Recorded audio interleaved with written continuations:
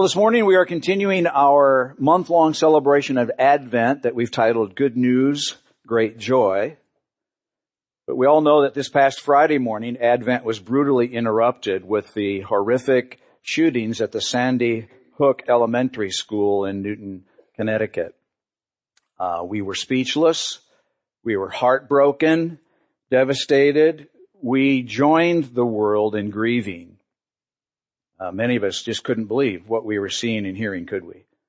The devastation, this senseless tragedy, immense proportions for the families, for the survivors, for that community, and the nation, and really the world.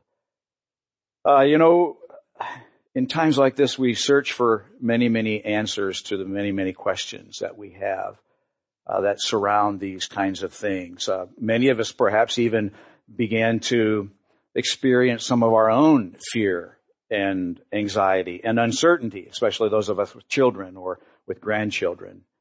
And it's an occasion for introspection and searching. But let me this morning just suggest several things as a way of pastoring our church family through these days. First, I feel that we should embrace the wisdom of the writer to the Ecclesiastes when he states, "For everything there's a season, a time to cry, a time to grieve." And so let's join the world in grieving, and let's be slow to resume our normal, everyday getting up, going to work, going to school life. Let's save the discussions for gun control and providing better services for those struggling with mental illness, the increased need for school security, and other important issues for a slightly later season. To everything there is a season. Now is the time to grieve and to weep and to pray and to mourn. So let's save those discussions for a slightly later season, not just right at this moment. Second, in the shadow of the events at Sandy Hook, we're confronted with a stark reality that we often forget, and that is that we are at war. We are at war against sin, the brokenness of this world, and evil. Evil is not some quaint notion of a superstitious generation or of naive Christians. It is real. Jesus once explained the cosmic battle in life this way. It's recorded for us in John's Gospel, the 10th chapter. He said, "The thief's purpose is to steal and kill and destroy, but my purpose is to give you a rich and satisfying life." You see, given a free will, a heart and mind that are controlled by the devil, people can do absolutely horrible and incredibly evil things. Thirdly, our temptation might be to be afraid and live in despair, to give up. And I would encourage us as a church family to resolve to evermore proclaim and to demonstrate the name of Jesus and His kingdom, His desire for everyone to experience the abundant life, the rich and satisfying life He said He desires for us to. You see, God loved mankind enough to send a deliverer, a savior, a redeemer. That's what the Advent season in which we are is ultimately all about. God's love for a broken and sinful, evil world. God humbled Himself to actually come into the sphere of our activity, our brokenness, and our pain in the baby Jesus. Jesus is the one who conquers evil, and in His life and death and resurrection ultimately is going to set everything to right. And so let's be about proclaiming the powerful truth of God's real intent. You know, we must choose to move forward living in the reality of what the Apostle Paul encourages us in Romans 12. Don't let evil conquer you, but rather conquer evil by doing good. So my encouragement, church family, is do good, dear friends. Love deeply. Love not only those that God has given you trust with, those of you who are married, your spouses, your children, your grandchildren, your friends, your roommates, the people with whom you work and live and go to school, and your neighbors, but even love those that may be on the edge of being overcome with evil. Let's pray together. Lord, our hearts this morning do go up in grief and in sadness for those that have suffered as a result of this horrific tragedy. And we pray, Lord, that the dawn of a brand new day may bring the coming of your comfort and your peace in the time of incredible turmoil and despair. We pray that you would minister to the families, to those survivors, the young children who experienced trauma. We pray that your grace would descend upon Newton and really, Lord, the nation that's grieving today. And Lord, you would begin to help us catch your heart for restoration and healing. Lord, we pray for your kingdom to come and your will to be done. And Lord, you also said that not only is there a time to grieve and a time to cry, but a time to rejoice. And Advent is a time of rejoicing. And so we live in this mixture of both seasons. And we pray that even today, as we press forward to celebrate with our children, that we would experience your powerful presence and remind us, Lord, of those things that are most important. Empower us to love. We welcome you here today, Holy Spirit. Do what we cannot do in our own strength. Bring your kingdom as we honor you today among us in your name. Amen. Well, I know for you kids, it might be hard for you to imagine that all of us who are like older and your parents' age, we actually were kids like you at one day. You know, I know that's hard to imagine, but we were. And, you know, it's great to be a kid. And to be a kid at Christmas is even greater, isn't it? Isn't it great to be a kid at Christmas? We got to go to my mom and dad's house. They live on Evergreen Circle, right over there off Northmore Road by Richwoods High School.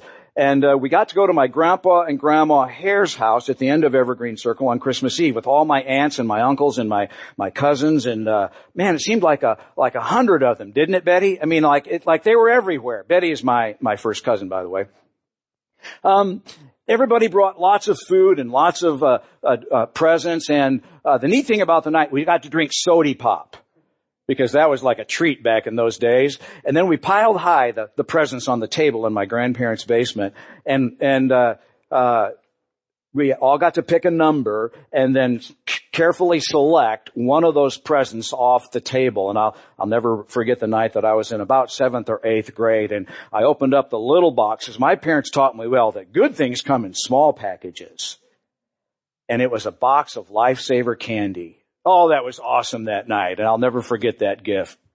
No doubt each of you kids in here today can't wait, can you, to open your presents on Christmas Eve or Christmas morning or at your grandparents' or wherever you celebrate.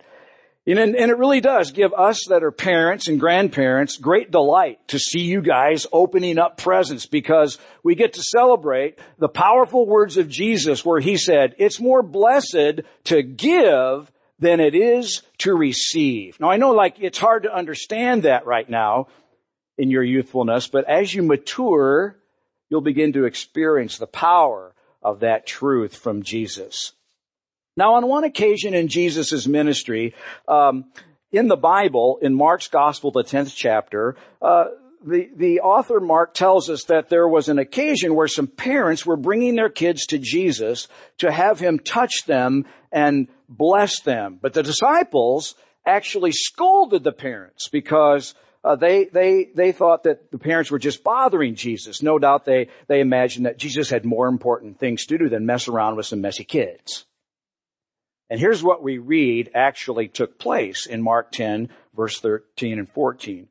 When Jesus saw what was happening, that the disciples were scolding the parents, he was angry with his disciples. He said to them, let the children come to me. Don't stop them, for the kingdom of God belongs to those who are like these children. I tell you the truth. Anyone who doesn't receive the kingdom of God like a child will never enter it. And then he took the children in his arms, placed his hands on their heads, and blessed them. And so Jesus got angry with the disciples because of their mixed up thinking. He said, no, don't stop the parents from bringing the kids to me. Let them come. And so first, a message to the kids, all of you kids. Listen closely. You are never too little to have Jesus bless you. He wants to bless you. It doesn't matter how young you are, how old you are, what grade you're in, whether you can read or whether you're very good at math. He wants to bless you right where you're at. He wants to love you and bless you. Now in the Vineyard, we say it this way, everybody gets to play, and that means even the kids. We don't want you guys to think you have to wait on the sidelines until you're old enough and grown up enough to actually experience God and extend the love and mercy and power and truth of His kingdom to other people. You can do that right now, right at your age.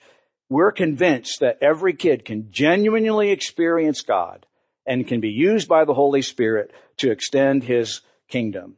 So kids, what that means is you can love and serve and give and rejoice and pray just like every other adult in this room. Bottom line, Jesus wants to bless you. That's what Jesus shows us. Now, a word to the parents and grandparents. We should never stand in the way of a child, regardless of his or her age, coming towards Jesus. Never get in the way.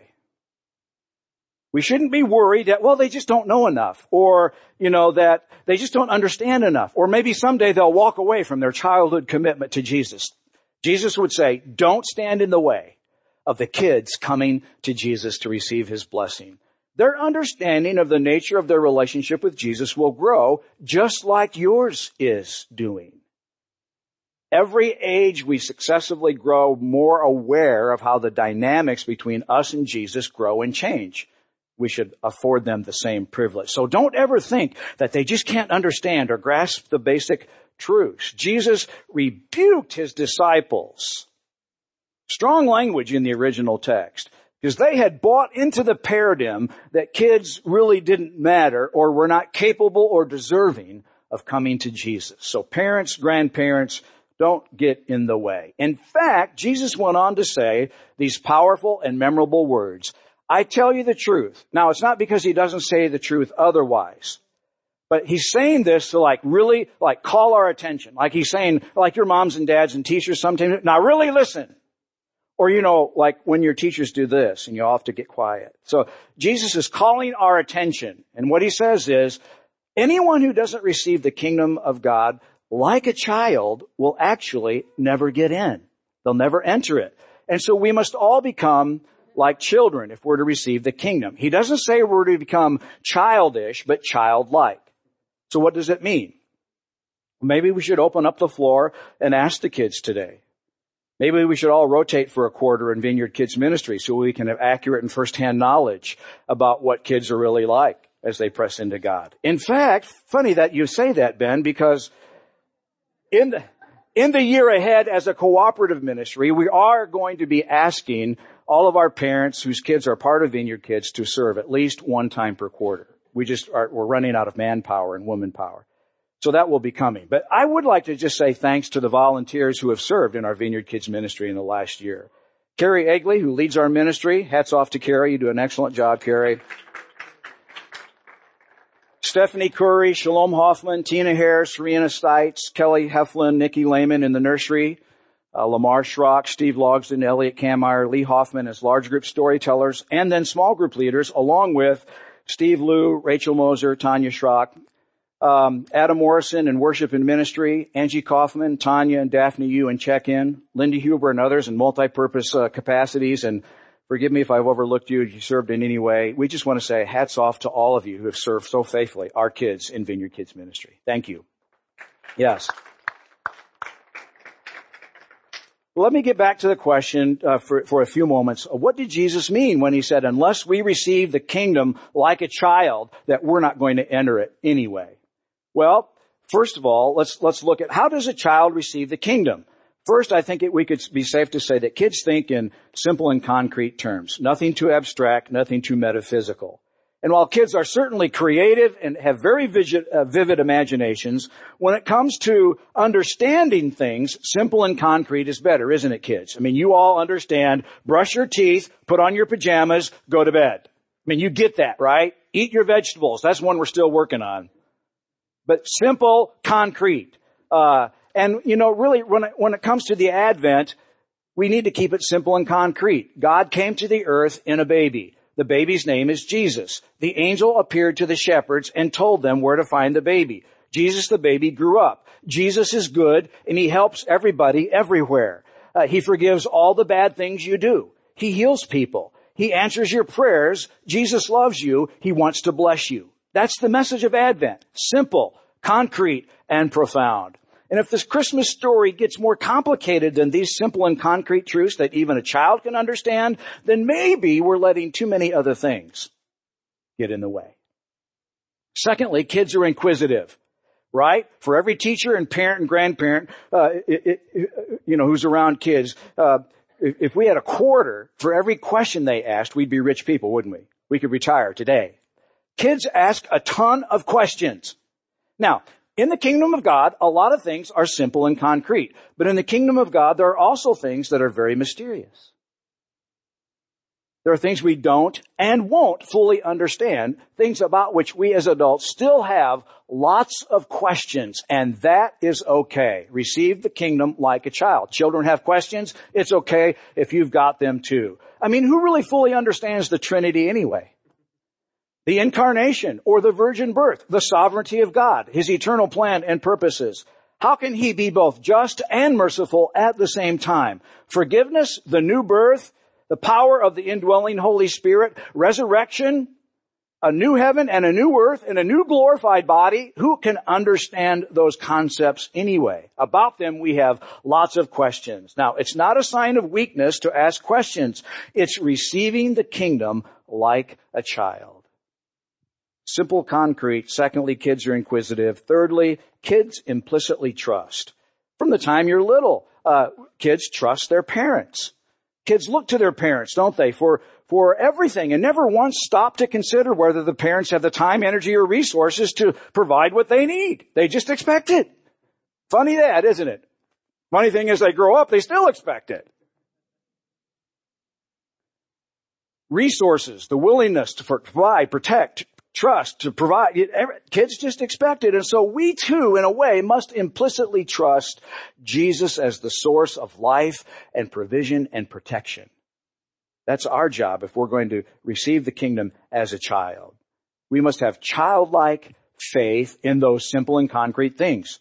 Jesus is good. He forgives all the bad things we do. He heals us. He answers our prayers. He loves us. He wants to bless us. Fourthly, kids live under authority. That's what it means to receive the kingdom. From the time they're little, kids live under authority. The authority of their parents, of their teachers, of the land, the law of the land, like the policeman. Now, kids may not always like it, right? But you certainly understand what it means.